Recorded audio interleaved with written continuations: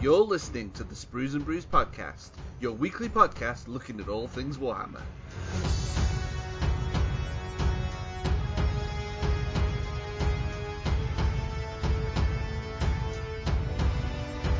Hello and welcome to episode 139 of the Sprues and Brews podcast. My name is Dave and I'm joined once again by Matt. Hello. And Jay. Hello. This week, guys, it's an exciting week because I've got the new Adeptus Mechanicus Codex and it's really good. It's really fun. I can't wait to talk to you all about it later on in the show. It's ace. I wish I could speak in binary. It's that good. I'm quite excited here because due to abnormalities in the warp, this preview copy only arrived literally yesterday, and you rushed round to pick it up. So I haven't even looked within the covers myself yet. So I'm eager to learn what's within it. Yeah, well, I've started writing a review for the website, which will be up probably the same night the podcast goes up. So if you're listening to this, there's a very good chance that you'll be able to come to spruesandbrews.com and find the review there. If not, then it will follow quite shortly afterwards. So yeah, I've got the book with me as a point of resource because I usually like to read my review notes, but it's not finished yet. So I've actually got the book with me. So that's really exciting. That's going to be the main segment on this week's podcast. We're also going to keep it a little bit Age of Sigmar this week. I know we've spoke a lot about Age of Sigmar just recently.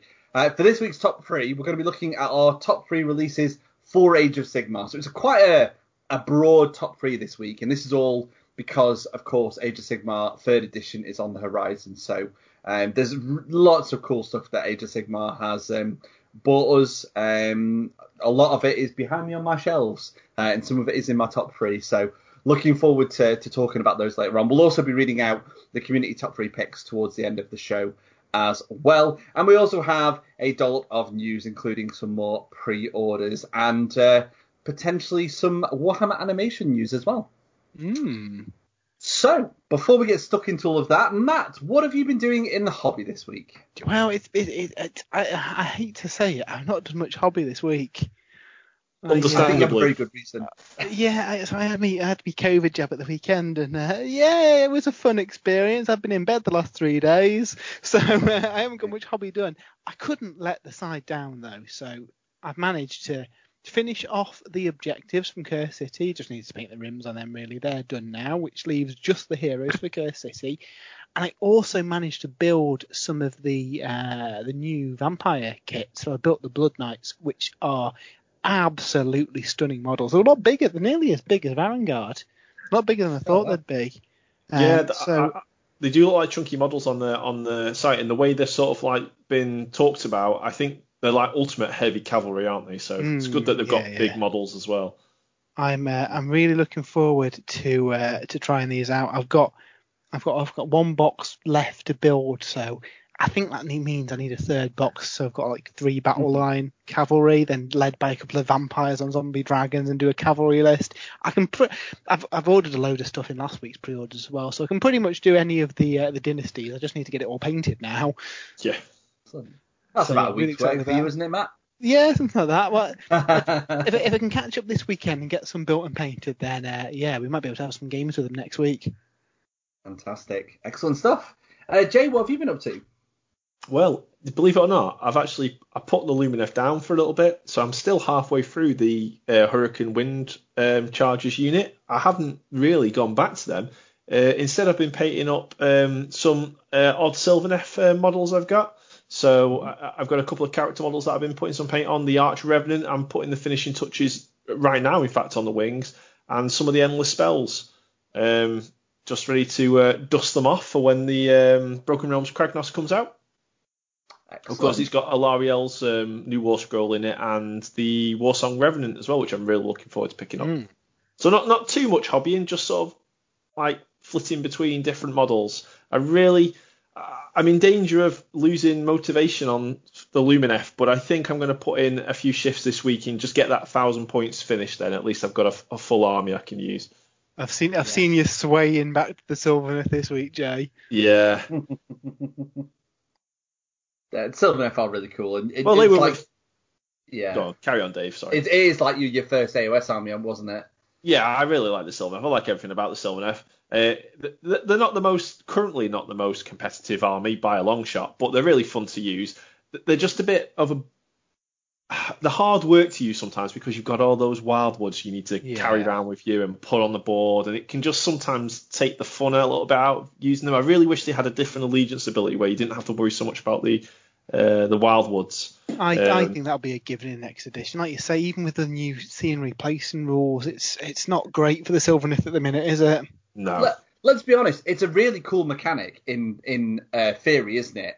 Being able to like summon woods and teleport between the woods and gives you good reason to paint some up. But I guess in practice, like you say, Jay, you've got to buy those woods, you've got to paint them, carry them around, be able to place them on the battlefield. It's tricky. I'd really like to see a mechanic where they can entangle or wild woodify existing scenery and then play off of that.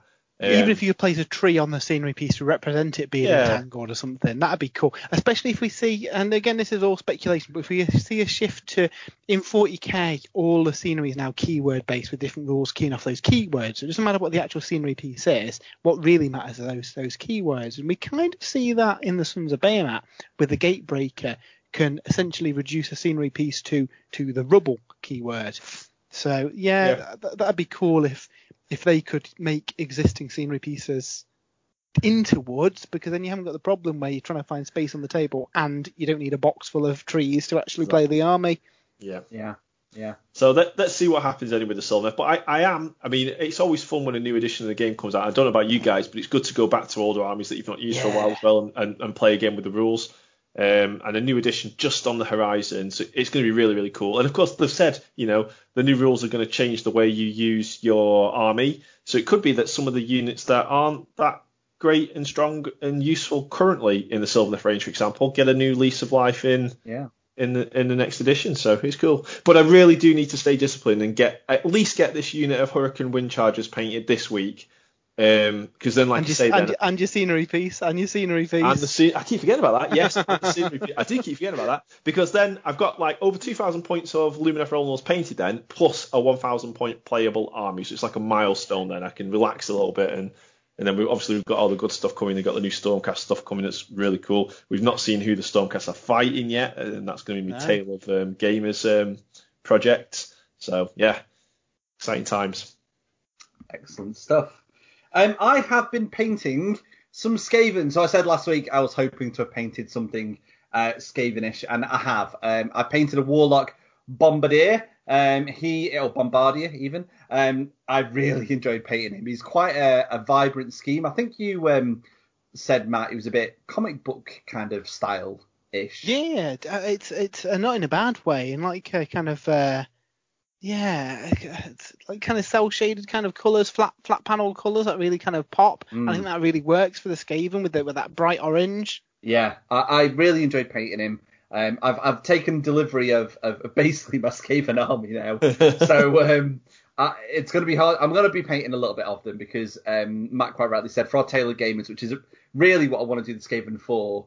While you guys are painting like units of 5 and 10, I'll be painting units of 40. So I might have a little bit of a head start on those. But yeah, Dave, cheating in the Spruce and Bruce challenge. I mean, should we have a little chat? Because I think we had the kind of ideas of Sailor Gamers last week, but I think since then we've kind of got a bit more of a firmer idea of what we want to do for the Sailor Gamers. Mm-hmm. Yeah, absolutely. So essentially we know the new 3rd edition is coming. We've got the Dominion box set that we should see the contents of on Saturday, and we all kind of thought we'd start a new army over a number of months. We've done it in the past. You've seen this kind of thing in White Dwarf and all sorts. So as David, as you've said, the Skaven is going to be kind of your project for that. And just because of the number of models in there, I think we'll give you a bit of grace period to start painting your million clan rats. As for me and Jay, I think we're probably thinking the forces out of the Dominion box, aren't we? Obviously, we haven't seen them all yet, but that's where we're currently leaning to, because I think that'd be a nice way of tying it into the new edition as well. Yeah, it's cool. I mean, It'll be interesting. As long as we've not seen anything from the. Well, I say we've not seen anything. We have actually seen some rumor endings, haven't we? I'm going to say of the destruction force that's in the books. So that's all we've seen, but we've got no idea really. Apart from, I don't know, maybe Dave can talk about this later on. We may have had a glimpse of a warrior from the new destruction force in one of the Warhammer TV previews or trailers, potentially. So I'm hoping this sort of look of the army appeals to me, because obviously that's a key part of whether you want to paint a big army. But yeah, that's the plan. So as long as they don't come out and I'm like, no, I really don't like those guys, then yeah, I'll be doing those guys. But worst case, if that was the case, there's plenty of models we can paint for it, isn't there? Yeah, well, there's loads of armies. I mean, I was looking really. I've only really got the Sylvaneth, the Lumineth, and me Dwarf army. So there must be about 12, 13, 14 different armies out there potentially to pick from. So yeah, I've painted him. I've also built my first Storm Fiend as well. And we'll get the other two built, but I'll save painting those for the challenge because they're much chunkier models. And I think that's really been it for me and the hobby this week. I kind of wish I'd got my Paraxi finished building. I don't think I'm going to have time for the rest of this week now because I'll be too busy on reviews. But if I can, I might try and get those built for the weekend as well and sprayed.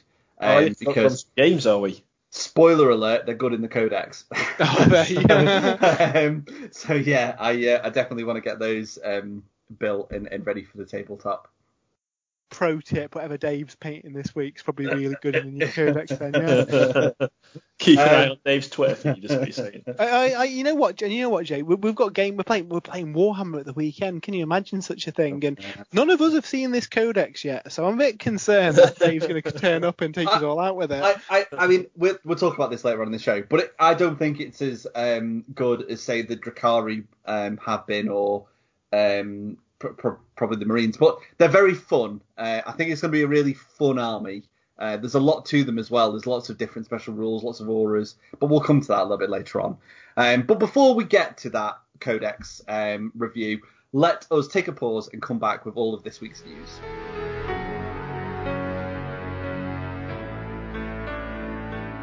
What do we have in this week's news, Matt? Well, we've got some pre-orders. We've got some exciting pre-orders as well, guys. Broken Realms Kragnos, the final part of the Broken Realms book, and quite possibly the final release until we go into the next edition of Age of Sigmar, is up for pre-order. £25. Really excited to read this one. I mean, all the books have been amazing from a story point of view. I know you're excited for this one as well, Jay, for a lot of the rules in here. The new Sylvaneth stuff. You've got Kragnos himself. I think Lord Croak's getting a new war scroll in here. So should be a pretty good book, I think, for a lot of people. Yeah, there's a lot in this. You've got the Slaanesh twins as well, and the Witch Hunters. Yeah, so yeah, really, really excited to have a look at this one. Also, alongside this, we have got Kragnos himself weighing in at £100. That seems about right because he's a big chap. He looks probably about Mega Gargant sized. So yeah, this is a big, impressive kit. Are you tempted to pick up this guy, Jay? Yes, I will. So I've got a big shopping list this week. So the Warsong Revenant, definitely, and Kragnos. Nice. Yeah, I do like him. Obviously, if I'm planning on doing a destruction army anyway, I think it'll be a good centerpiece for that, I think. And we can get one painted up. I know you're after one as well, are you, Dave? But I don't know if you're getting one this week. No, I would have done if I hadn't have just dropped some money on some skating. Yeah. So that's kind of my hobby budget for this month. But no, I'll definitely be getting him in the near future. Yeah, but I think I pick up because I thought we've got a couple of destruction armies between us, so someone can make use of him on a battle report, I think. So. And between us, we should have all the god models as well, so that's cool. We should do a god showdown. Oh wow, yeah. Yeah, that'd be fun. Marathi, right. Nagash, Battle Royale, various greater demons. That'd be really cool. Right, that's on the to-do list. You mentioned the Warsong Revenant. That's also up for pre-order, £34.50. Seems a bit pricey because it doesn't seem the biggest model, but it's sometimes hard to judge these things, isn't it? Compared to like a lot of the vampire stuff's quite reasonable, isn't it? Yeah, I just think it's because he's got amazing rules. So This could be it.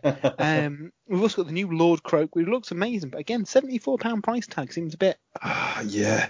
If there wasn't a new edition coming out and I wasn't on the verge of starting a new army, I'd definitely be grabbing this guy straight away because I think the model is amazing. But as it is, I think I'm going to wait. I think I might pick this up later on.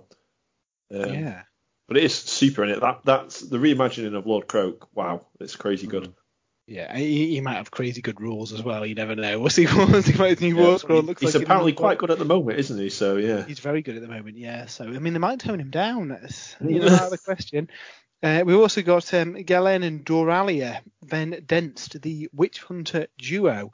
They look really cool. £31.50 for the two of them. Again, a little bit on the pricey side, but I don't think that's too bad for two like human size models. The prices in general seem to have crept up a little bit with this wave of stuff.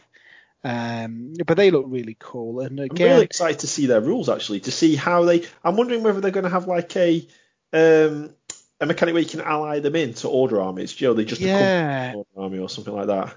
Well, this is it. I'm tempted to do Excelsior. What's the Stormhost called? The white and blue. You're right. Yeah, the World Eaters basically is what I'm going for. And if I can ally in these guys, I'd get them because they just look cool. I mean, they've got a Cities of Sigmar army, but I think they're in a very kind of Empire colour scheme, and I think these guys look better, kind of grim and dark and gritty, won't they? So they look cool. And then we've also got Dixessa and Silnessa, the Slaneshi twins. These are these kind of surprise. £68 seems reasonable compared to the other stuff that's up for pre-order for a Keeper of Secret size model. Yeah, I mean, I suppose you do need two of them.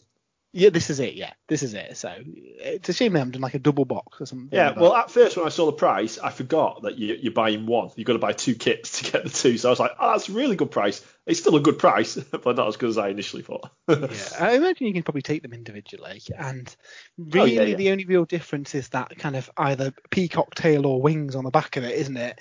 Yeah, so you're using one, proxy, I suppose, can't you? Yeah, you can probably, although the Keeper of Secrets is pretty easy to magnetize. So, I mean, I'll probably get two of them anyway. But yeah, they look pretty good.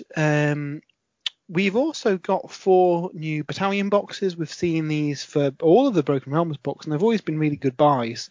For the Sylvaneth, we've got Drycha's Spirit Grove. So this contains Drycha and 10 Tree Revenants. That normally cost you £90 separately. This box costs £60. And again, get it from somewhere like, Element Games, £45. You're pretty much, if you want Drycha, you're getting 10 Tree Revenants for a tenner. So yeah, that seems pretty good. Even if you picked it up just for the Tree Revenants and sold Drycha, that's still a decent saving, isn't it? Yeah, I think that's actually what I'm going to do, Matt. I've got 10 Tree Revenants already in my army, but I've always wanted to add a few more. And I like you say, I think these boxes, if you're clever about it, they're a good way of grabbing units that you want to get. If you can sell the unit you don't want, it makes it an even better deal, doesn't it? So. Yeah, I mean, at the cost of the box, you're basically getting Drycha for £5. So, even if you sold Drycha for £20 on eBay, you're up there, aren't you?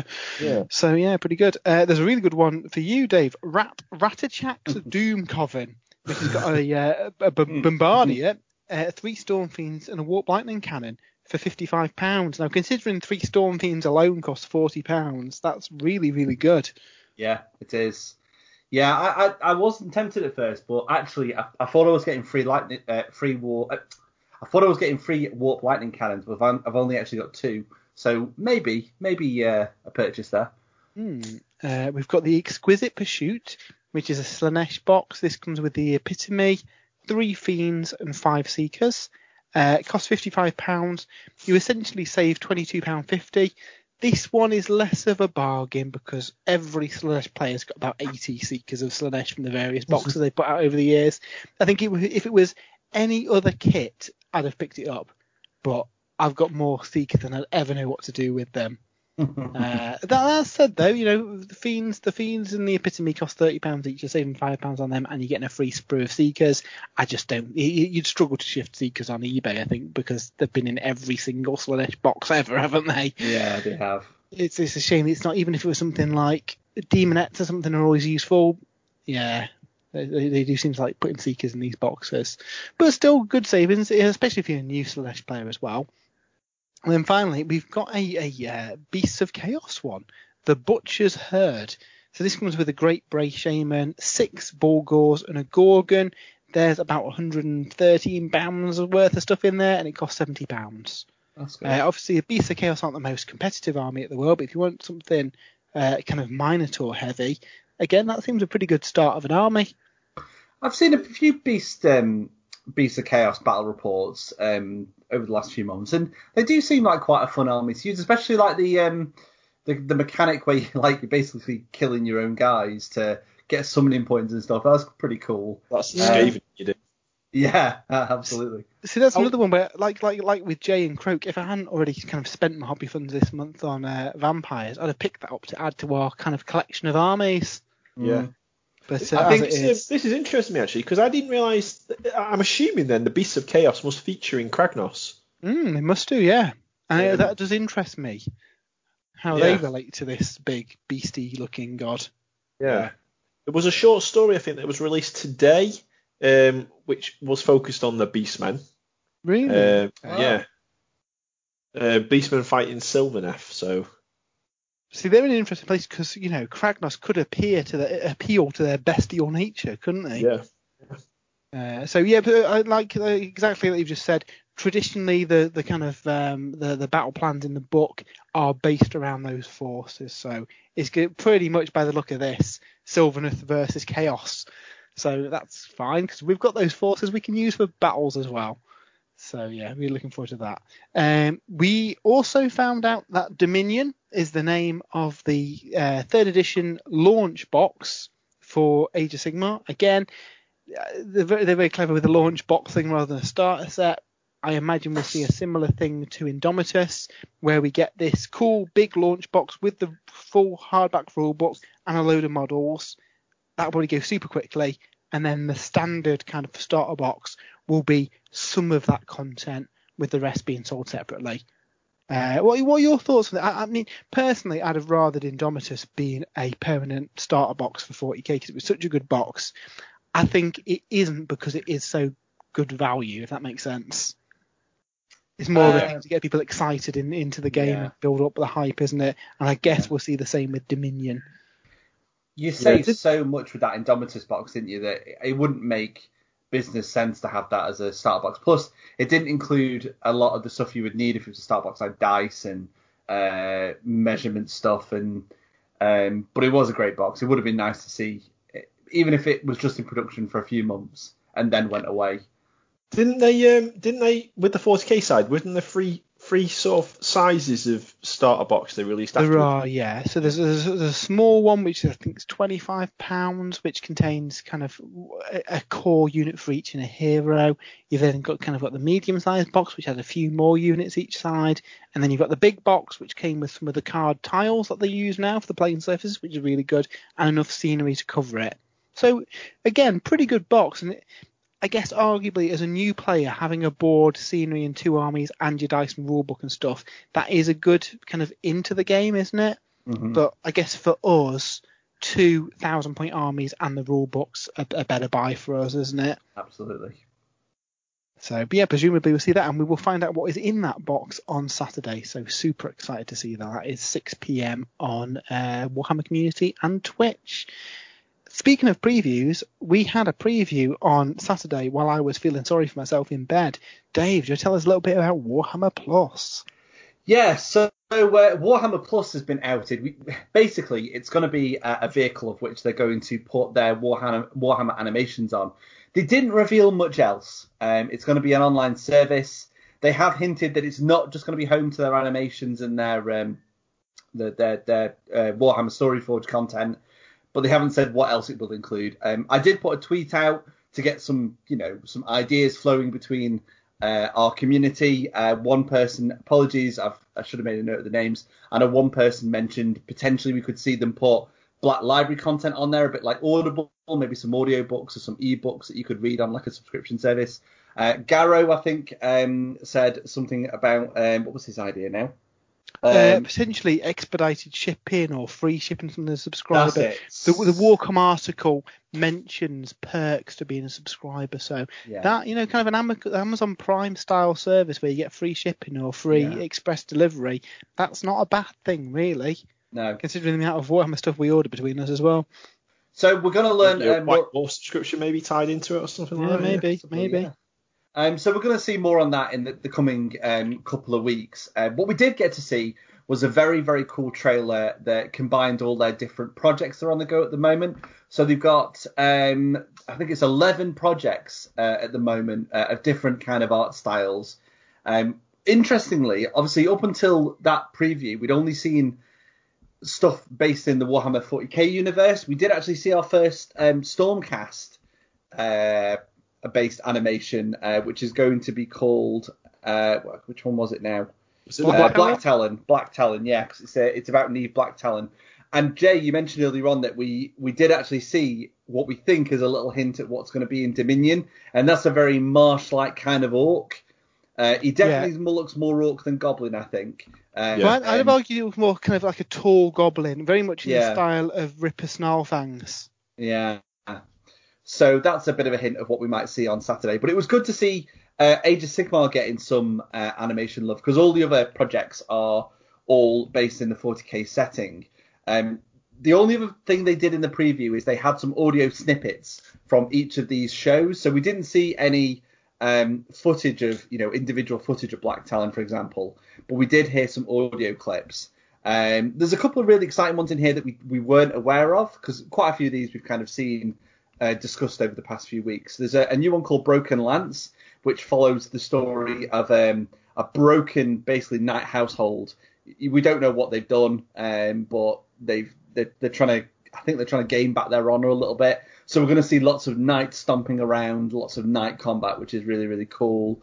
And then, I think they also announced Prior Nexus, which we're going to see a lot of Necrons in that one.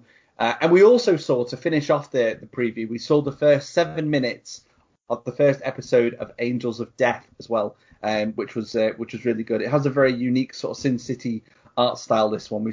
I think this is the one they've mainly talked a lot about. I think this is going to be, I think all of these are pretty much going to be there or thereabouts when the service launches, but this will definitely be one of the first ones that they put on, because they seem to have spoken about this one quite a lot.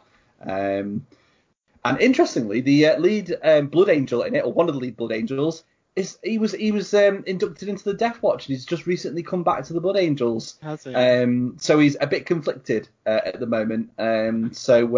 You can watch the first 7 minutes over on Warhammer Community. If you look for that Warhammer animation preview article, you'll be able to see it at the bottom of that page. Awesome. It's all about Exodite for me. The Exodite, I'm really looking forward to that one. Well, Jay, they were dropping some serious hints on that preview that this isn't going to be the only time we're going to see and hear about Exodite. So be very, very excited. Oh, cool. Well, so on the Warcom article, they say it is launching in July, so that's not far away.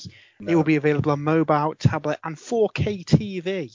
And they say the full lineup and the subscriber benefits will blow your socks off, and we find out more on the 23rd of June. Cool. I mean, they could do like tie-ins with like limited edition models and things, tie-ins and that sort of thing, couldn't they? Subscriber models, yeah. I mean, it all comes down to cost. I mean, as a kid, when we were first getting into the games, Dave, how often did we talk about how cool would it be if there was a film or a cartoon series for Warhammer? Yeah. And now it's finally happening. So, I mean, that's cool. 16 of them as well. So, and that's it. If they try and go in with a Netflix style pricing of, call it £9 a month, that's going to be way off the mark for people, isn't it? I mean, people will probably watch it for a month or two, watch all the content, then pause.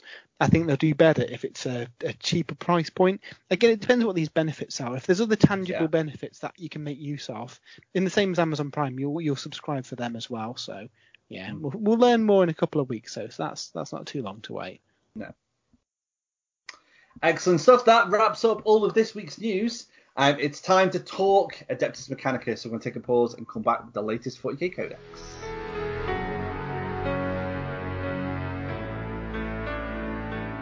So interestingly, Jay actually said before we started recording the podcast tonight that it feels like such a long time ago when we actually had a new book to kind of discuss, especially for 40k. But I don't actually think that Drukhari was that long ago. I think we're used to these releases coming so thick and fast now, aren't we?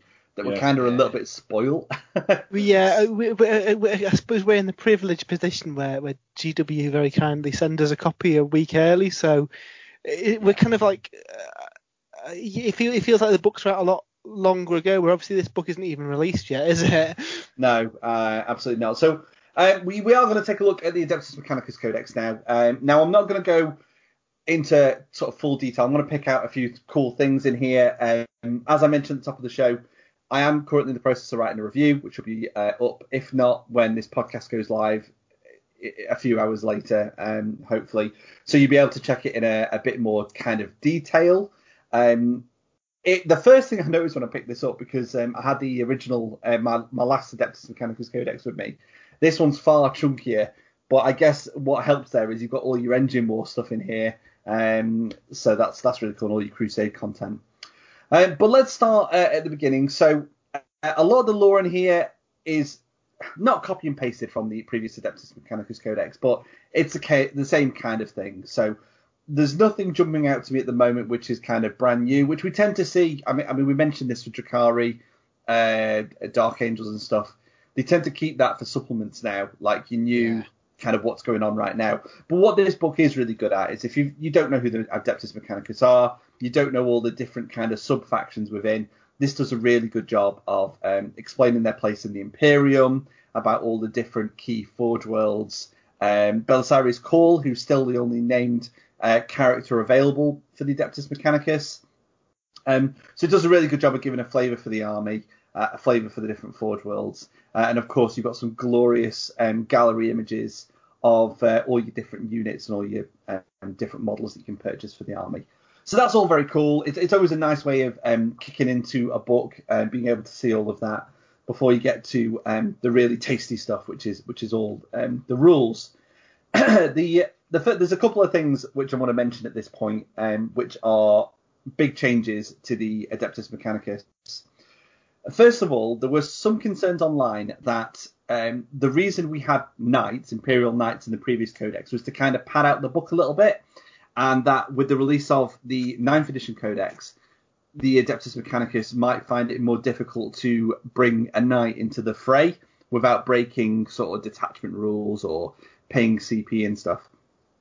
So what Games Workshop have done is for each Adeptus Mechanicus detachment that you can take a knight, and it gains the Knight of the Cog keyword. So in essence, you're not going to break any of your army construction rules.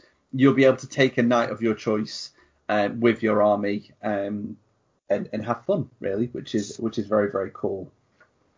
There's also, in the previous book, we had Canticles of the Omnissiah, which gave various buffs. They're back in almost the same wording rules-wise. There's some tweaks. However, not all of your units gain access to Canticles. It's only stuff that has that keyword, which is pretty much everything that isn't Skitarii. So you've got your Tech Priests, your Stellan Robots, stuff like that. They all gain access to Canticles, but not your Rangers, not your Vanguard, not your Infiltrators, stuff like that. They don't gain access to those. Instead, what Skitarii gain are Doctrines. Now, Matt, you played the Adeptus Mechanicus before I did, so before the 8th edition codex, and you told me that these are actually in that original book, weren't they? Yeah, so originally we had a Skitarii book and a Cult Mechanicus book, and essentially this was a distinction between the two of them. So it's quite nice to see that come back in some form, because I guess the way the forces of the Adeptus Mechanicus are constructed, you've got the kind of military side, but then you've got the religious side, haven't you? You have, which they kind of tried to dive a bit more to in this book. So Doctrina Imperatives, these affect any of your Skitarii keyworded units.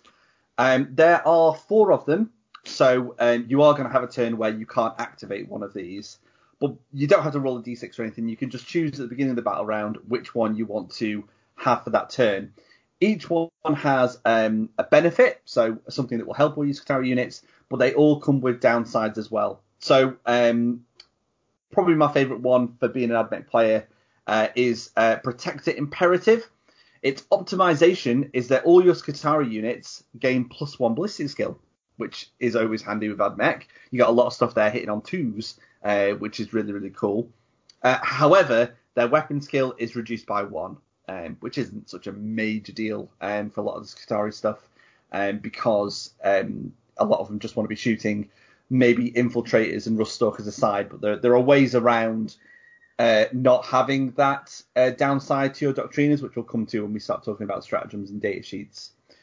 So they're very cool. It's another level of rules, which some people online have said makes the army a little bit more complicated to play. It's more special rules. But I really like it. I think it really gives a good added bit of flavour to the Adeptus Mechanicus. Also on the subject of canticles, you no longer roll for them. So again, at the beginning of the battle round, you can choose to cant one of these canticles. There's no way to activate two of them. So any Mars players, you can no longer have two of these in effect in one game. Again, there are ways of picking a unit and changing their canticles for that turn. But again, we can sort of cover that a little bit later on. So they're really cool. I like that kind of added flavour to the to the army, which is really fun. Throat's going a bit there. We'll touch upon Forge Worlds. So you've got various main Forge Worlds for the Adeptus Mechanicus. I'm not going to go through them all, but I am going to talk about a couple of the favourites. So the one a lot of competitive players take, and I think they will still be taking, is Mars. Mars is obviously home to Call, our one and only special character for the army. Their dogma has completely changed. So it's in two parts. All Skitarii units gain the canticles of the Omnissiah ability. A few moments ago, I mentioned the Skitarii units couldn't gain canticles. Mars can. So your stuff like Shroud Psalm, which is back, you could have that on your Vanguard, on your Rangers, all your Skitarii units, which is really powerful. And also, each time a unit with this dogma is selected to shoot or fight, you can re-roll one hit roll when resolving the unit's attacks. So it's a free re-roll, basically, for every unit in your army in both the shooting and the fighting phase. Their stratagem has changed. So previously, Wrath of Mars, for I think it was 2 CP, you picked a unit, any 6s to wound, did a mortal wound in addition. There was no cap on that, so you used to see a lot of it on double shooty Castellan robots and stuff. It's slightly reworked now. You can only do a maximum of 6 mortal wounds on unmodified 6s, which, to be fair, I think on average, you're probably going to be getting about 6 mortal wounds anyway, so I don't think it's much of a nerf. But what is cool is it only costs 1 CP if the unit using the stratagem has a power rating of under 11. If it's over 11 or 11 or more, then it costs 2 CP, which is the same cost as previous. So that's pretty cool. I think that's a good change.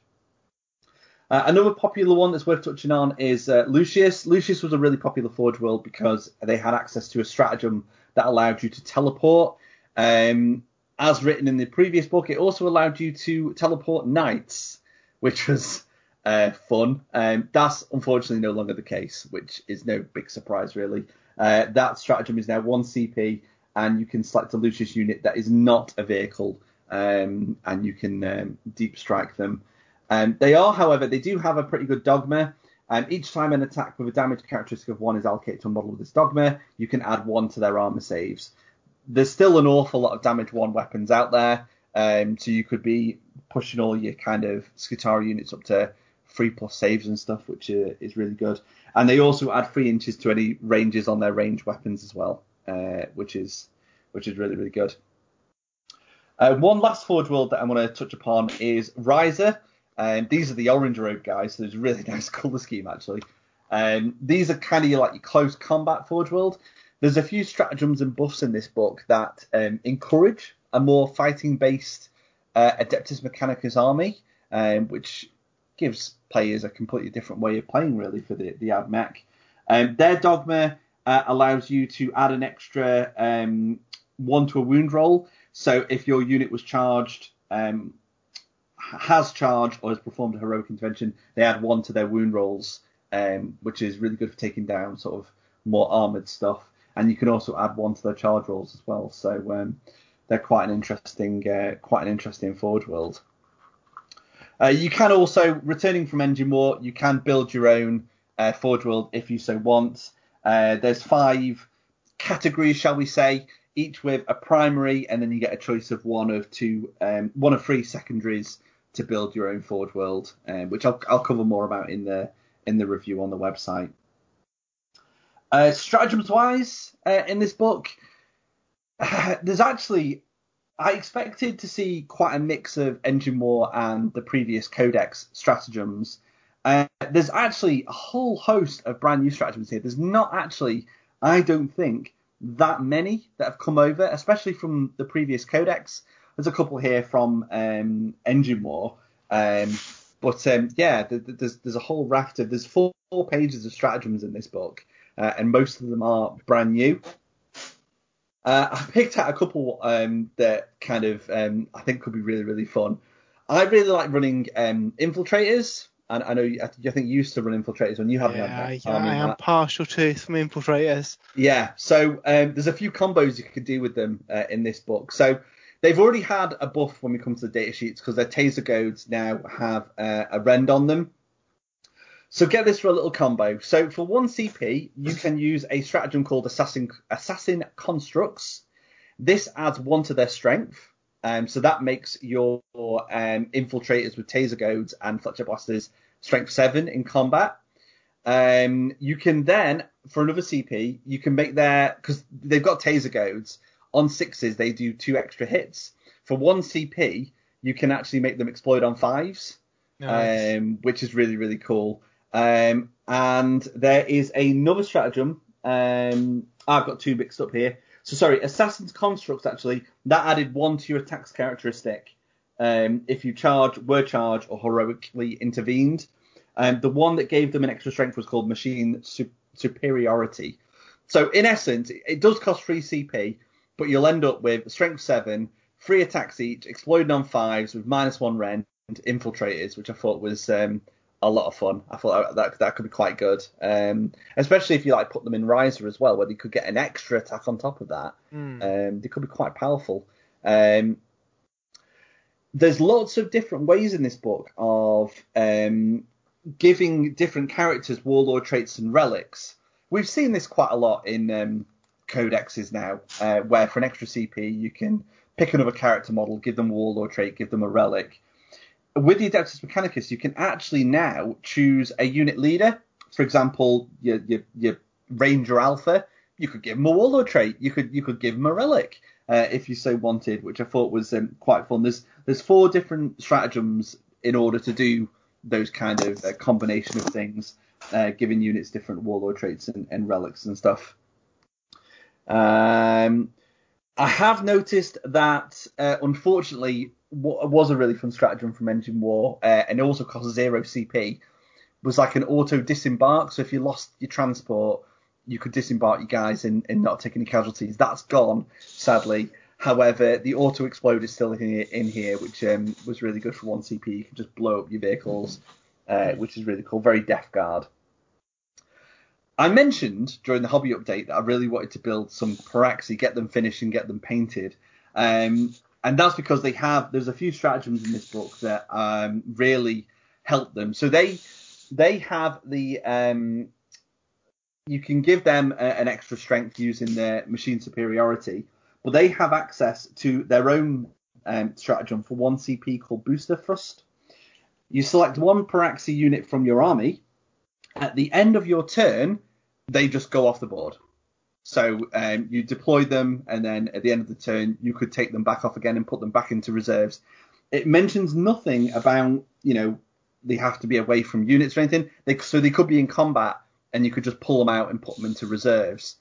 What's also interesting is when you look at some of the actions. So, for example, deploy Scramblers. At the end of the turn, you score your points for that action.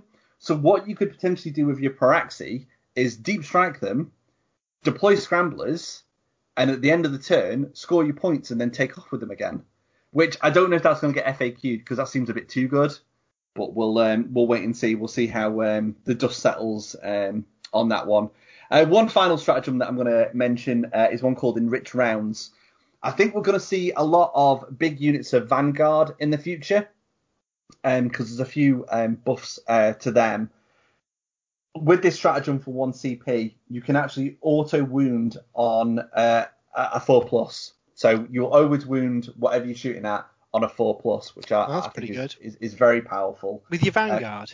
This is with your Vanguard. So anything that's got a radium weapon can auto wound on a 4+. When you combine that with, say, for example, the Tech Priest Manipulus, who can extend their range by 6 inches, and the buffs to like the special weapons in the units, I think you could see a lot of like people taking lots of units, big units of Vanguard, and making lots of shots with them. I think that could be quite a strong ability. Yeah, that sounds pretty tasty. Yeah, in Engine War, they bought a new set of warlord traits for the AdMech called Holy Orders. So instead of taking your normal warlord traits, you could take one of these Holy Orders. These were split between Genitors, Logi, Magi, and Artisans. That's gone, sort of. The Holy Orders are back, but instead of being like a warlord trait, they're now a way to upgrade your tech priests in your army. So they have a points cost. You can apply one to your tech priests. They range from 25 points to 35 points, depending on the one you choose. And what that gives you is a once per battle ability, which basically reduces the CP on one of your stratagems. Each of the 4 has their own kind of what's the word? Yeah. Like this type of stratagem. Exactly, yeah. So if, for example, we take the Magi, their once per battle ability allows you to reduce the cost of one of your epic deed stratagems by 1. Like I say, it's once per battle, but you know you could get a free ability out of that. I think I'm sure the Dark Angels had a similar mechanic as well. I think so. It's either Dark Angels or Drukhari. I think it was the Dark Angels, where it was like an honorific you gave to a character, and it allowed them to use a discounted version, stratagem from that sort of family of stratagems. Yeah. Oh, that's really cool. That's not all though, because I mean you wouldn't pay 25 points for that, I don't think. So what you also get is like a 2-part progressive ability. So when you start the battle, your tech priest will start in the initial part of the ability. So if we stick with this particular Holy Order, that allows you to pick a core unit within 6 inches, and until your next command phase, you add 2 to the advanced rolls made for that unit, which is pretty good. There's stratagems that allow you to kind of ignore the penalties to moving and shooting with weapons, and there's a lot of assault weapons in the AdMech, so that's quite a good ability. What you can then do with your tech priest is at the start of one of your command phases, your tech priest can start to perform an action. The action is completed at the start of your next command phase. When it is completed, the initial part of the model's progressive ability stops becoming active, and its advanced part becomes active instead. So in this case, it would be replaced with overloaded safeguards. In your command phase, if this part is active for this model, select one friendly core unit within 6 inches until the start of your next command phase. Each time a model in that unit makes a ranged attack, an unmodified hit of 6 scores 1 additional hit. So that's really cool. I mean, it does mean that your tech priest is going to be out of action for a turn, but you're going to get quite a strong ability out of that once he has completed that action. So I'm going to try it out. I think it could be quite good. But like I say, it does mean one of your tech priests is probably going to be out of action for a turn, which kind of sucks a little bit. Moving on to warlord traits, we're now blessed with 2 different tables for warlord traits. We've got one which is dedicated to your tech priest keyworded models, and we've got one which is dedicated to your Skitarii, because of course we've got the new Skitarii Marshal now. The tech priest ones are really cool too, which I'd like to point out. Masterwork Bionics, which is the one that Call comes with, gives your warlord a 4+ invuln save, and also subtracts 1 from any damage attacks that target him. So damage 2 becomes damage 1. There's also a warlord trait that allows you to pick 1 Cult Mechanicus core unit from your army, and they gain the Teleportarium special rule. So basically they can deep strike, which is really good. But it's only limited to Cult Mechanicus core units, which basically at this moment in time means Electro Priest, because there's nothing else that has those keywords. So I'm not sure if there was supposed to be more stuff, but they might as well have just written Electro Priests, because that's all it's going to affect. But it saves transporting your Electro Priests into combat. You could teleport them in. Maybe for playing as Riser, you've got +1 to your charge rolls to make that 9-inch charge a little bit easier. Not for me though, because I would never make that charge. But yeah, that's quite an interesting warlord trait. The marshals, though, so I haven't got to the data sheet for the marshal yet, but I think this guy is going to be an auto-include to all Adeptus Mechanicus armies because of the abilities and auras he brings. And his warlord traits only kind of further fuel that. So a couple, before I pick out the couple that I was going to pick out, he doesn't just, he can pick units within 9 inches of him and give them this ability, or you can pick a unit that has the data tether war gear option. So you've not got a range on that. So you could have, I don't know, you can give a Dune Crawler a data tether, and he could be nowhere near the marshal, and yet you could choose you could give this ability to him.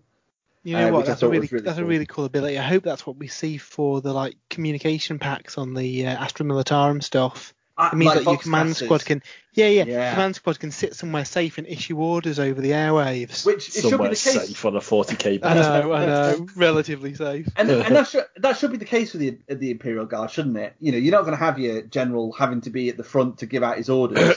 Gaunt, he's going to be Commander Gaunt. Well, exceptions apply, yeah. So I'm going to pick out a couple of these guys' warlord traits. So there's one called Multitasking Cortex. So you can pick a unit within 9 inches of the warlord, a core unit, a Skitarii core unit, or a unit that has got the core data tether keyword. Until the start of your next command phase, if that unit is performing an action, it can make range attacks without that action failing. We know how good actions are in the new edition as well, so that's really good. And another one I'd like to point out is Battle Sphere Uplink. So same rules apply in regards to picking a unit. Until the start of your next command phase, models in that unit do not suffer the penalty to hit rolls incurred for firing heavy weapons in the same turn that the unit has moved, or assault weapons in the same turn that unit has advanced. So that kind of gets around if you wanted to use the warlord, the holy orders gave you bonuses to advance. You could get your vanguard units up quite quickly with their assault weapons and still be shooting at their full ballistic skill. And obviously you can use these stratagems to make them even more deadly. So I thought that was quite a good warlord trait. But I think, to be honest, the Skitarii warlord traits are the stronger out of the two tables. And if I don't have a marshal as my warlord, I'll definitely be probably spending a CP to give him one to make use of some of those. The relics are pretty cool in this army. I'm going to pick out a couple for the marshal. There's one which basically gives him the ability to pick any Skitarii core units within 6 inches of him get to reroll hit rolls of 1 as well as wound rolls of 1, which is built onto his data sheet. So if you're not taking a Tech Priest Dominus, so you're not getting your reroll 1s, what this relic would allow you to do is basically the marshal's taking the place of that Dominus. He's giving you reroll hit rolls of 1, and he's also giving you the kind of lieutenant wound roll of 1 rerolls as well. Or alternatively, you can give him a really cool pistol, which is assault 3, strength 4, -2 AP, and 2 damage, and he auto wounds your target on a 4+, which is really, really good. I'll cover some more of the relics in the review, so there are some other good ones in there. We've mentioned a lot about actions. There's and objectives. And the Skitarii have gained access to 4 of their own unique chapter-approved objectives. The one that I think is really cool is called Uncharted Sequencing. Before deployment, assign 1 objective marker to each battle round and note this down on your army roster. An objective marker cannot be assigned to more than one battle round. Score 3 victory points at the end of the battle round if you control the objective marker assigned to that battle round. That's pretty cool. Yeah, so it's like kind of planning ahead in the game of which ones you're going to mark is basically your primary, and you'll score extra victory points for having that. And I think that kind of also encourages you to build an AdMech list that isn't going to castle up. It's going to be quite fast. You want to be getting around the board and stuff, which is... the only downside I can see to that one, after your first 3 turns, your opponent knows which 2 you're after, so they just castle up on them. Yeah. I mean, hopefully by that point, your opponent's not got many models left. Yeah, I guess that's the plan. Fingers crossed. So yeah, there's some really good choices there. Before we move on to quickly blasting through the data sheets, I do want to spare a moment to talk about Crusade, because longtime fans of this podcast will know we all love Crusade. It's great. Reading this book only makes me want to have a Crusade army for my AdMech even more so. So they have access to agendas that you can complete, which give your units experience. But what they also can provide you is parts, or architect even, basically parts. As you go through your Crusade games, you're going to obtain these random parts. What do you do with these random parts, I hear you ask? Well, you put them together and you build cool stuff. So you can build unique weapons, you can build unique war gear, and you can gain new auras and stuff. The example here that the book has made is an acidic conductor electro-fused vambraces, which is an assault 8, 18-inch range, strength 3, -1 AP, 1 damage weapon. You can only shoot it once per game. Any unmodified wound rolls of 6 inflict D3 mortal wounds in addition to any normal damage. On an assault 8 gun. On an assault 8 gun, yeah. So are these like xenotech, so they're like collecting like Eldar technology and Tau technology and things like that? What's really cool is you like when you're playing your games of Crusade, you don't know what parts you're going to collect because it's all random on D6s. All you need, you've got power sources, you've got weapon parts, force field parts, and techno arcana parts. To build one of these war gear options, you always have to have a power source, and then you have to have one of the other parts to then kind of fuse them together and make your weapon. That's amazing. It's so AdMech, isn't it? Like that's so cool. You know what? If I was still playing AdMech, I'd have to have some cards made with all the different components, so then I can like collect together the cards, and then that'd be cool. Yeah, it'd be really, really good. I might even do a little side after the review. I might do a little side portion, which I'll put Crusade in the review, but I might take a bit of a deeper dive into that in its own kind of article. You've got your normal Crusade content in here that we see in all the codexes. So you've got unique battle traits that you can give to units as they gain experience. You've got your own requisitions that you can spend requisition points on. There's a cool one that allows you to, as your tech priest kind of gain experience and level up, you can basically give him a new body. So basically you just change your tech priest into a new body. So you could, if you had like a tech priest Dominus, you could maybe switch him to a Manipulus. He keeps all his experience, he keeps all his battle honors, but he removes all his battle scars because he's in like a new body. Oh, that's cool. Which is really, really good. So I'm looking forward to kind of trying that out. You've also got some unique Crusade relics as well, but I think I want to prefer just building my own. But there are some cool choices in there, which I'll cover in the review.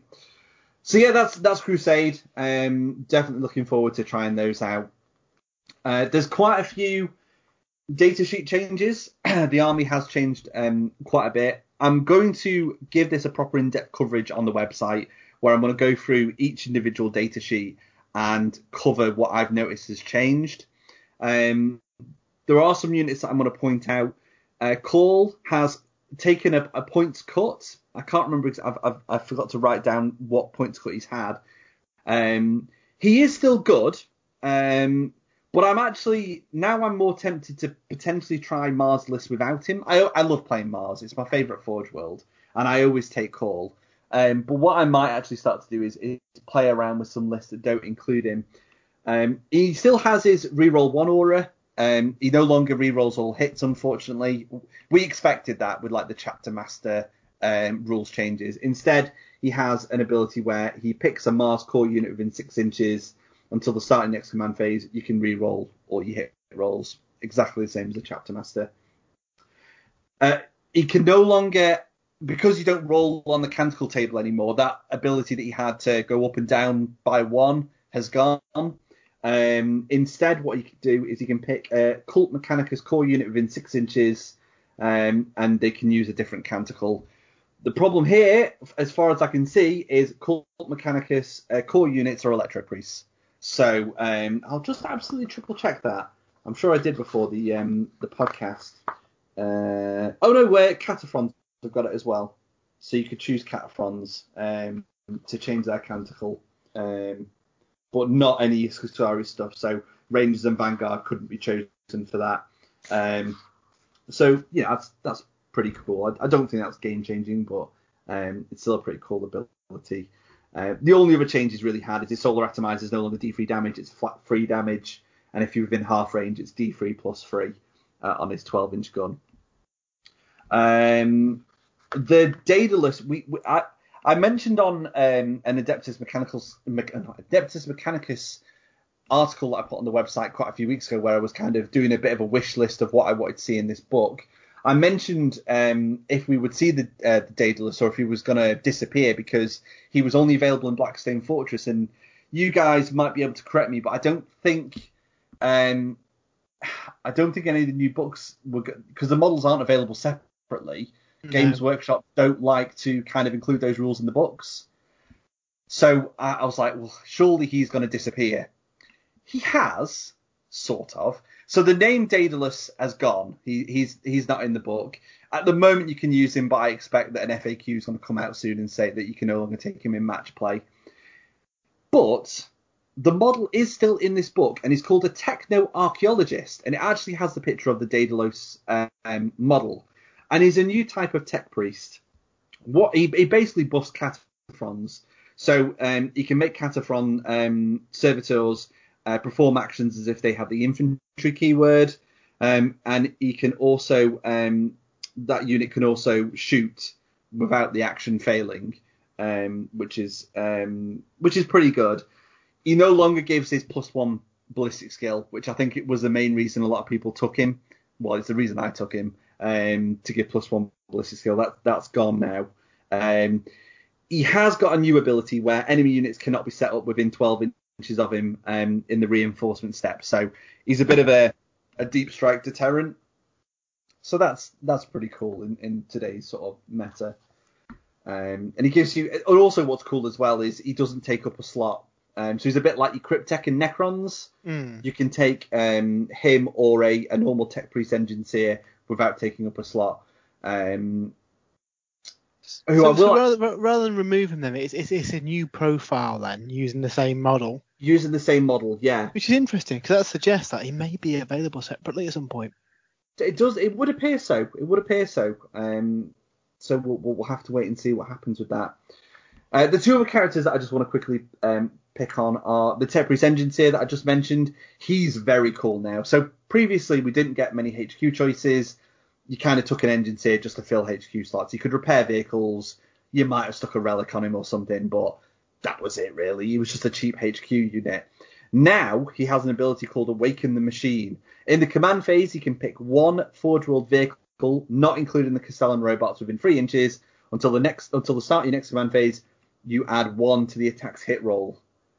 So you could make your Dune Crawlers like hit on 2s, or your disintegrator tanks. So I can imagine you having a couple of these in your backfield on your tanks, giving them +1 ballistic skill, which I think is really powerful. And the only other HQ choice I want to quickly pick is the Marshal himself. He's the new model. He's the guy who I think every army is going to have. So he's got a cool aura where Skitarii core units within 6 inches of him can re-roll a wound roll of 1, similar to a Space Marine Lieutenant. But what he can also do in the command phase is select one friendly Skitarii unit within 9 inches or with the data tether anywhere on the battlefield until the start of your next command phase. That unit ignores the depreciation effect of the currently active Doctriner. So say, for example, you pick the one that gives them +1 ballistic skill, but they lose -1 on the weapon skill, but you've got a unit of infiltrators that are just about to charge a unit. You want them to be on their full weapon skill. So you could use his command ability to let them ignore that -1 to the weapon skill. So they're still hitting on I think it's on freeze. So that's quite a good ability. Although actually thinking about it, I don't even know if infiltrators can take data tethers. That might be a bit of a stumble in the works there. But still, it's quite a good ability to do. A few grumbles online have involved special weapons and your troops choices. So previously you could take multiple special weapons in Rangers and Vanguard squads. Matt, I know you're a big fan of the Arquebus, taking like a unit of 5 Rangers and 4 of them have Arquebuses. Sadly, you can no longer do that. We predicted this was going to happen because they seem to like you to be able to build your unit from what you get in the box. So if you have under 9 models, you can choose one special weapon, add it to the unit. So you could have a unit of 9 with an arquebus, or a unit of 5 with an arquebus. If you have a unit of 10 to 19, you can have one of each. So you could have an arquebus, you could have an arc rifle, you could have a plasma rifle. You couldn't have 2 arquebuses or anything like that. It's only when you get up to 20-man units can you take 2 of each of those. So you could take 2 arquebuses, 2 arc rifles, 2 plasma rifles, which has upset a lot of people because they built their units, over the past few years with multiple special weapon options. That's now no longer legal, so you might have to pick up some more Rangers and Vanguard, unfortunately. Cataphrons have got tougher. They've got extra bonuses to their save, but they do not have the core keyword, so you're not getting a lot of your rerolls with them, unfortunately. But they're still quite a solid unit. The breaches have really been buffed. Their weapons are much more powerful. The torsion cannon, for example, is now strength 8, -4 AP, D3 +3 damage, and the heavy arc rifles are strength 6, -2 AP, flat 2 damage. And if you're fighting a vehicle, the damage characteristic is increased to 3, and an unmodified wound roll of a 4+ successfully wounds a target. So that's really powerful. That's really good at taking out vehicles. What else can I point out? There are a few other changes, which, like I said, I'll mention in the review. Castellan robots, they've unfortunately lost their double tap on shooting. They can no longer shoot all their weapons twice in the protocol, the shooty protocol. Instead, that protocol still exists. However, it increases their ballistic skill by 1. So they're hitting on 3s instead of 4s. They can't move, similar to their old rules, but sadly they can't shoot twice. They can, more like a dreadnought now, they can take a mixture of fists and Cataphron phosphoroblasters.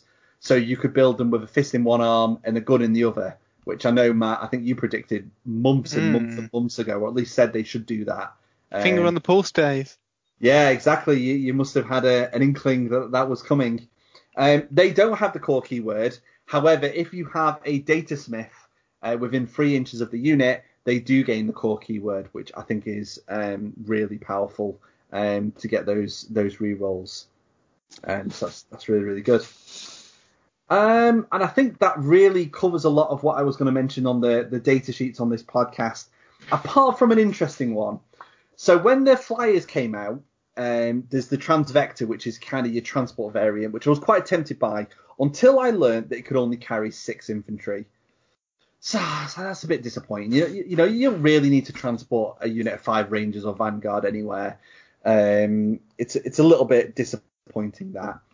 So what you would think Games Workshop might do is just increase the capacity of the flyer. That would be the straightforward, easy choice. No, they decided not to do that. Instead, they're going to give it a really complicated rule. So basically, you can take 2 of these Transvector models and split your unit between the 2 of them. So they have to fly in at the same time, land in the same place, and your unit gets out as one unit. Is the short part of it. It's a massive lot of text to explain this. But in essence, you've got 2 flyers flying in, they drop the unit, and the unit then obviously just forms back into one unit.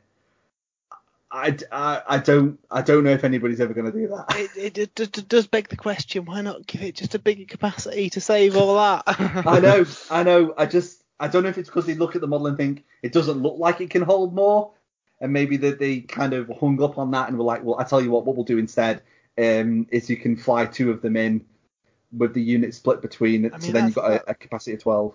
How many points is that transport? It's 6 power, Matt. 110 points. So you're talking 220 points to transport a unit of 10? Yeah. Yeah. I mean, it's an interesting concept, but I, for one, will not be using that technique. I'm just happy that the bomber variant, the Fuselage, hasn't undergone any changes that I can see, aside from the fact that they also get the Doctriners, so you could give it +1 ballistic skill in a battle round, making it hit on 2s whilst it's at full strength. So that's really good. And that brings me to the end of the book. I've just remembered another good thing about the Vanguard. If with a radium weapon, when you are shooting anything apart from a vehicle, an unmodified hit roll of a 6 automatically wins a target. Completely forgot to mention that. So that's another bonus to your Vanguard, which is really, really cool. So the old Rangers have got the short end of the stick here, haven't they? I definitely think that the Vanguard. I used to use a lot of Rangers because of their range. I wasn't such a big fan of the Vanguard because they always seem to die on me.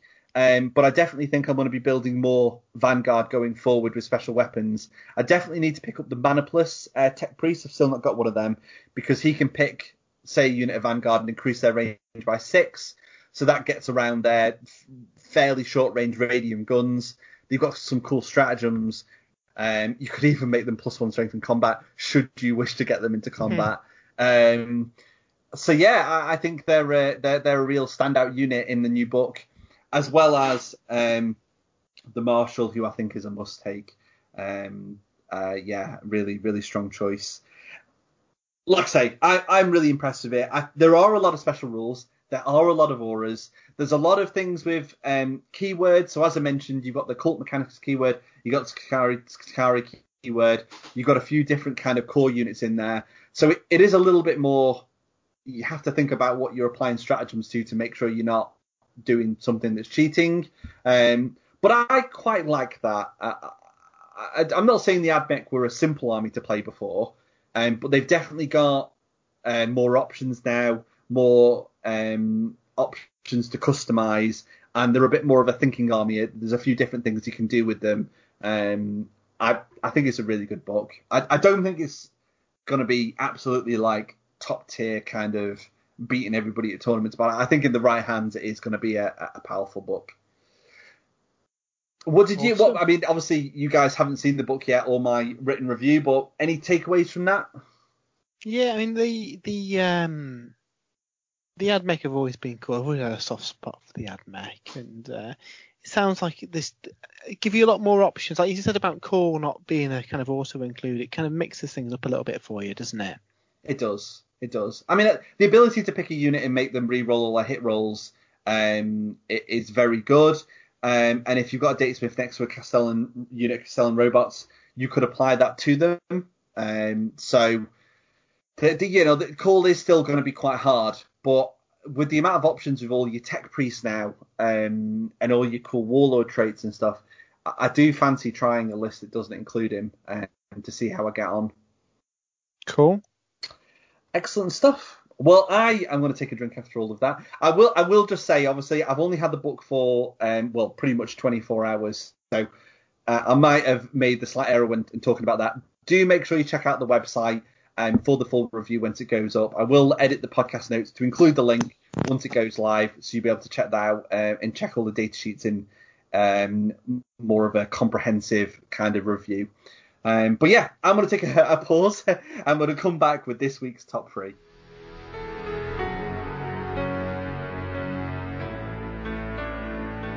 After a fairly sizable Warhammer 40k section, it's time to switch to the Mortal Realms for this week's top 3.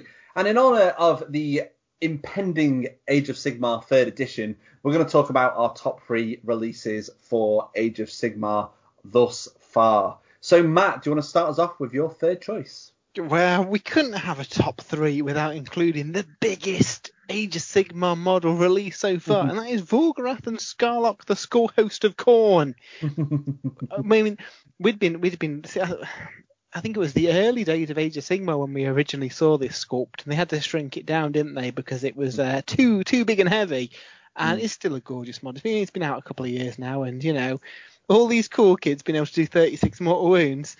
He's been able to do that for ages. He doesn't always do it, and he's a lot of points, and he doesn't get affected by the buffs anymore. So he's not the greatest unit in the game at the minute, but it's still an amazing model, and I thoroughly enjoyed painting it up. I think Vorgorath and Archaon appear in an awful lot of your top 3s.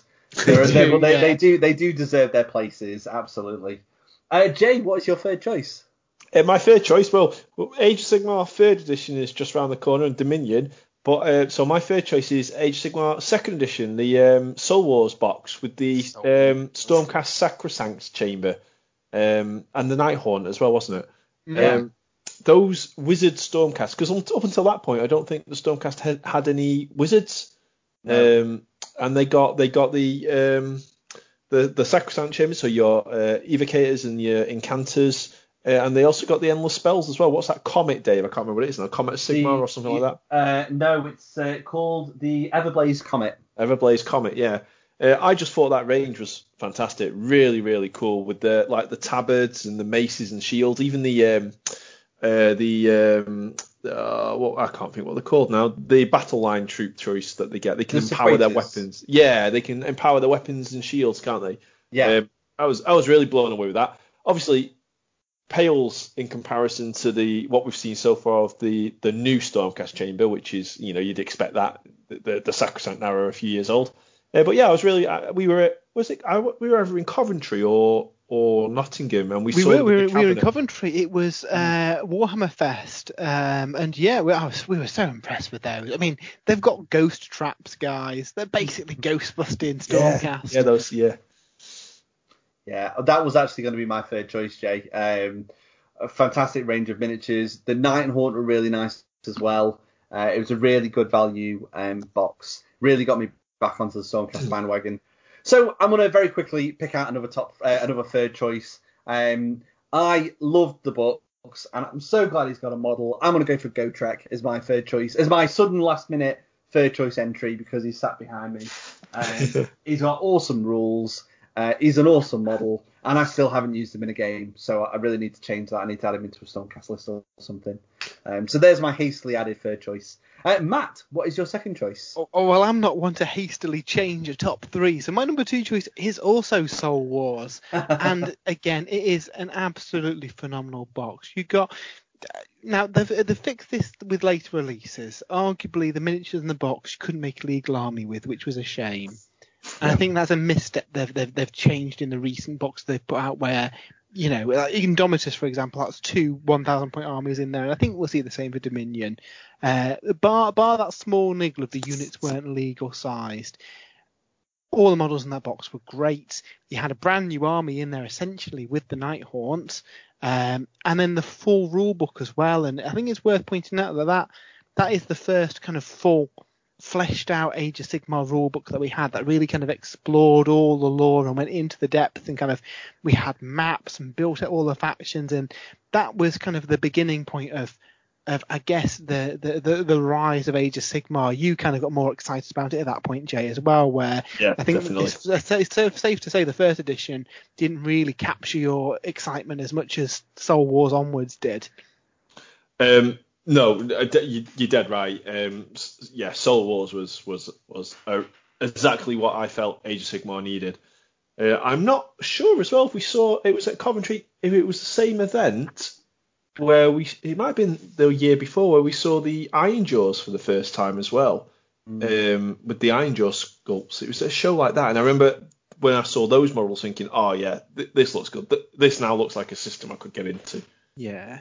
Yeah, so yes, Soul Wars gets my big tick for second best thing to happen to Age of Sigmar. Jay, your second choice. So my second choice is it was the Stormvault scenery that we saw. Yeah. There was quite a few different packs. And it was Ray Dransfield, wasn't it, who designed it all? Was it Ray on his own, or was it Ray? I think Ray works for the team, but I'm sure Ray was the lead on it, wasn't he? He was certainly one showing it off at the shows. Yeah, I mean, you've got some of this stuff and painted up, and it's incredible. I really, really like it. Some of my favourite Age of Sigmar scenery, really.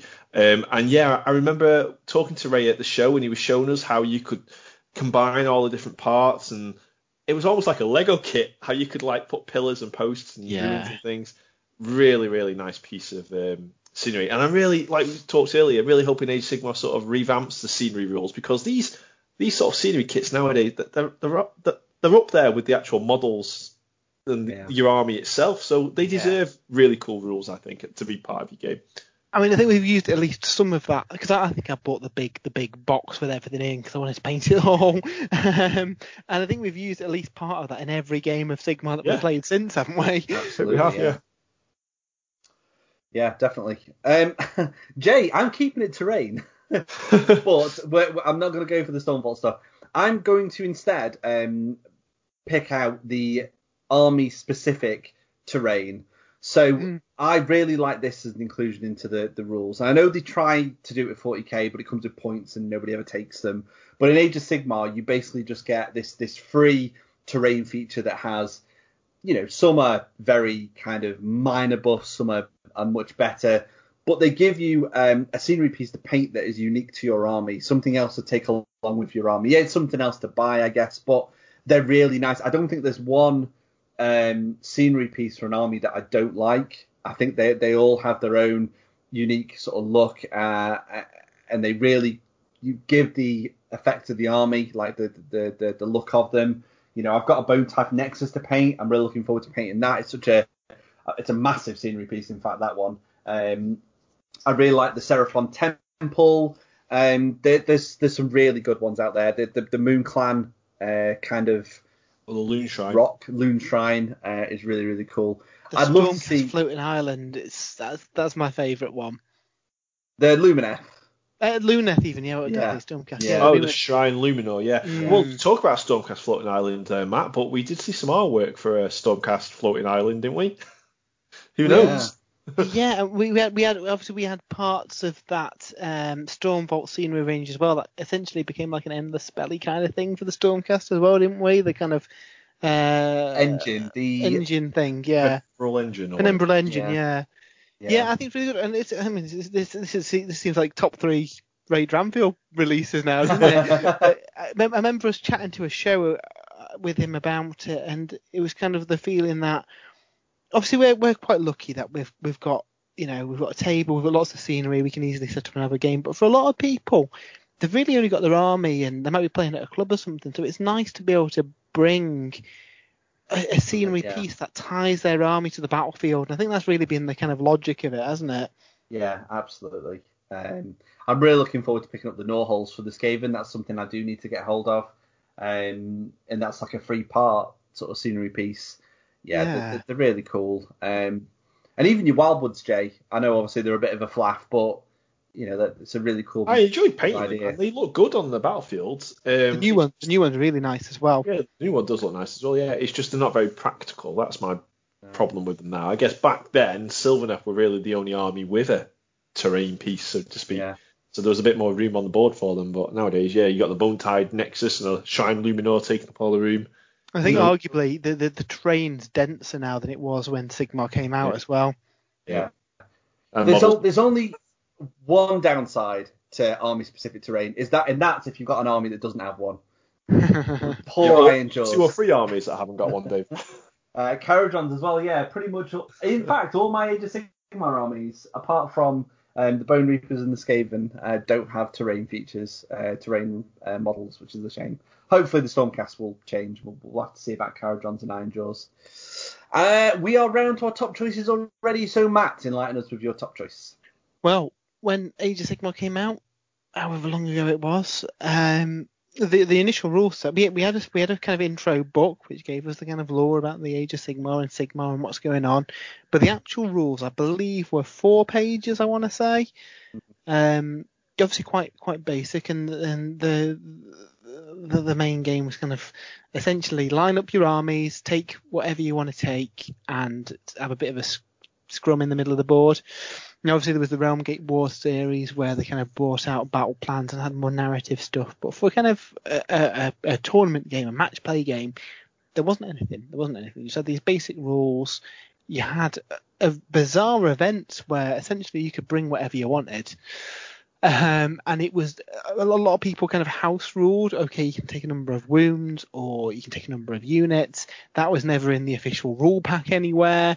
It was just a case of bring your armies, and that turned a lot of people off the game because there was no organised way of making a fun and balanced battle. Because you can say, okay, well, what you've got there, I can roughly work out here. We can do a game, but that's a lot of faffing, isn't it? Where in 40k you can just write an army list, and yes, there's some armies that are better than others, but arguably 2,000 points is 2,000 points is 2,000 points across any book, isn't it? Mm-hmm. Where we didn't have that in Sigmar until a glorious book arrived, the General's Handbook, which added proper army construction rules. It added points for every unit in the game. It added some amazing scenarios that they only improved on every year with a new host of, what do we get, about 12 or so new scenarios, including some tweaked ones and revised versions of previous ones that kept the game really, really fresh. And that kind of cross-pollinated into 40k as well, when we then got the annual chapter approved release, which is very much the same thing. We've got the new one for 40k out this week as well. And yeah, I think if it wasn't for the General's Handbook, I think Age of Sigmar would be in a very different place now. I think that book alone has saved the game, and then obviously Soul Wars has built on that, and then we've had the annual General's Handbooks every year since then, and yeah, the game's been really strong because of that. Yeah, absolutely. Couldn't agree more. Second edition. I mean, we got Jay into it, which helped a lot. Great top choice. Jay, what's your top choice? So my top choice, it sort of ties into that a little bit. And it was the first edition of the Sylvaneth Battle Tome. So it was sort of like a trailblazer for the Battle Tomes that came afterwards. It was the first one really that had its own spell lore, its own magic artifact list. It felt quite close to what Warhammer Fantasy what did the codexes? What were they back then? Army books, weren't they? Yeah. What the old Warhammer Fantasy Army book. And that was my first Age of Sigmar army, my first Age of Sigmar battle tome. And yeah, that coupled with the General's Handbook sort of made it much more appealing to me, definitely. Yeah, I mean, one of the things, I guess one of the selling points for the original release of Age of Sigmar was that all the rules would be free and all your unit rules would be free. And I guess the problem Games Workshop had from that is that you can't really sell an army book with additional rules in there if the rules to play the game are meant to be free, which meant those initial, half dozen books was literally lore in the front and then just the war scrolls, no like army abilities or allegiance abilities or anything like that. And then it's probably probably in the lead up to General's Handbook, and that Sylvaneth book I'm sure was the first one to do it, where they actually thought, okay, we can have the core war scrolls free, and that'll always be a thing, but to get the most of your army, you need to buy the army book, as you always have done in kind of Games Workshop games, and I think that was a really good decision. I guess it's they certainly tried something new with making it completely free rules-wise to play the game, and that's pretty cool. But I do prefer a more crafted army book with abilities that kind of tie everything together. That just makes an army, doesn't it? Yeah, definitely, absolutely. Like compare it. It's like I've got the old Iron Jaws book somewhere, and it's just day sheets. And I mean, it's got some nice artwork and lore in there, but nothing else. Yeah, I remember at the time being really, really happy with the Sylvaneth Battle Tome and all of the extra additional content. It felt like a proper game again, a lot closer to Warhammer Fantasy. So yeah, and then after that, then you just not look back. The Battle Tomes have just improved. The General Handbook have just improved. I mean, you compare it to the Soul Black Gravelords book, where essentially you've got 5 armies in there, depending on your bloodline, and you're not restricted. You can take different bloodline vampires in your army, and they all unlock different battle line and stuff. And again, yeah, it's like you say, it kind of brings it back to closer to what an army book was back in Warhammer Fantasy, which is a good thing. Absolutely. So for my top choice to finish us off. Obviously, when Age of Sigmar launched, we had a lot of our old fantasy models. You obviously had the Stormcast, that was a brand new faction. They were quite cool. They were a little bit Marmite to some people. Some people just thought they would look quite kind of dull. These like golden boys. However, it all changed when the Kharadron Overlords landed, because that really launched like brand new armies for Age of Sigmar. Who would have thought that they bring out dwarfs with big airships as a faction? But I'm so glad they did. I really love my Kharadron army. Yes, the flying bases are a pain in the backside, but the actual models themselves, you can't fault them. They're a really good army. They weren't amazing when they came out, but their latest battle tome like changed all of that. They're like one of the best armies now in the competitive scene, and yeah, it's a really fun army. And that, obviously we've got a few brand new armies now. We've got the Ideneth, we've got the Lumineth. Before the Caradrons, I mean, we had the Fire Slayers, but really they were just an iteration on what we'd seen before in Slayers from Dwarves. So yeah, I really like the new stuff, and I'm hoping what we see from the Destruction Force in Dominion as well. Yeah, even if they are kind of Goblin based or Rourke based, that we've seen hints of in that animated trailer, having a kind of a unique hook to them is what makes you want to start collecting the army, isn't it? Yeah. I'm looking forward to seeing what their rules are, because you don't want to see like another Gloomspite Gitz or another kind of Ironjaws. It's going to be, I don't know. I'm almost imagining maybe like an infiltrating kind of, coming out of the marshes, sort of ambushes and stuff. Gene Stealer cults for Age of Sigmar is what I predict. Yeah, something like that. With monsters. So yeah, I can't wait for Saturday. Can't wait to see what they reveal. It's going to be dead exciting. Right, that's our top three. We do have one more segment to finish off this week's podcast. It's the community top three, and that's coming up next.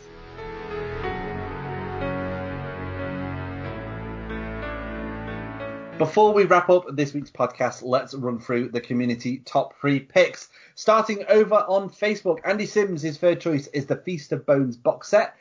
Actually, I think this is probably one of the best battle boxes they've done, if only because they introduced a new army within it as well. Yeah. Every single model on the Bone Reaper side was new, and that's rare to see in a battle box. Yeah, absolutely. His second choice was the Warcry starter set and Catacombs. I mean, the scenery in those boxes is fantastic, and the models are really nice as well for Warcry. And his top choice is the Broken Realm series. It's developed the story with some of the most incredible lore and brought amazing new models too. Could not agree more. It just puts Psychic Awakening to shame. Josh Upton, third choice, the Gloomspite Gitz. His second choice is all the Greater Demons. And his top choice is the entirety of the Warcry range. Warcry getting a lot of love so far. Finishing off on Facebook, Brian Dennis. His third choice is the Mortal Slanesh range. His second choice is Keeping It Chaos with the Slaves to Darkness Battle Tome. And his top choice is a very new army. It's the Soulblight Gravelords new range / Battle Tome. Matt, what do we have on Twitter?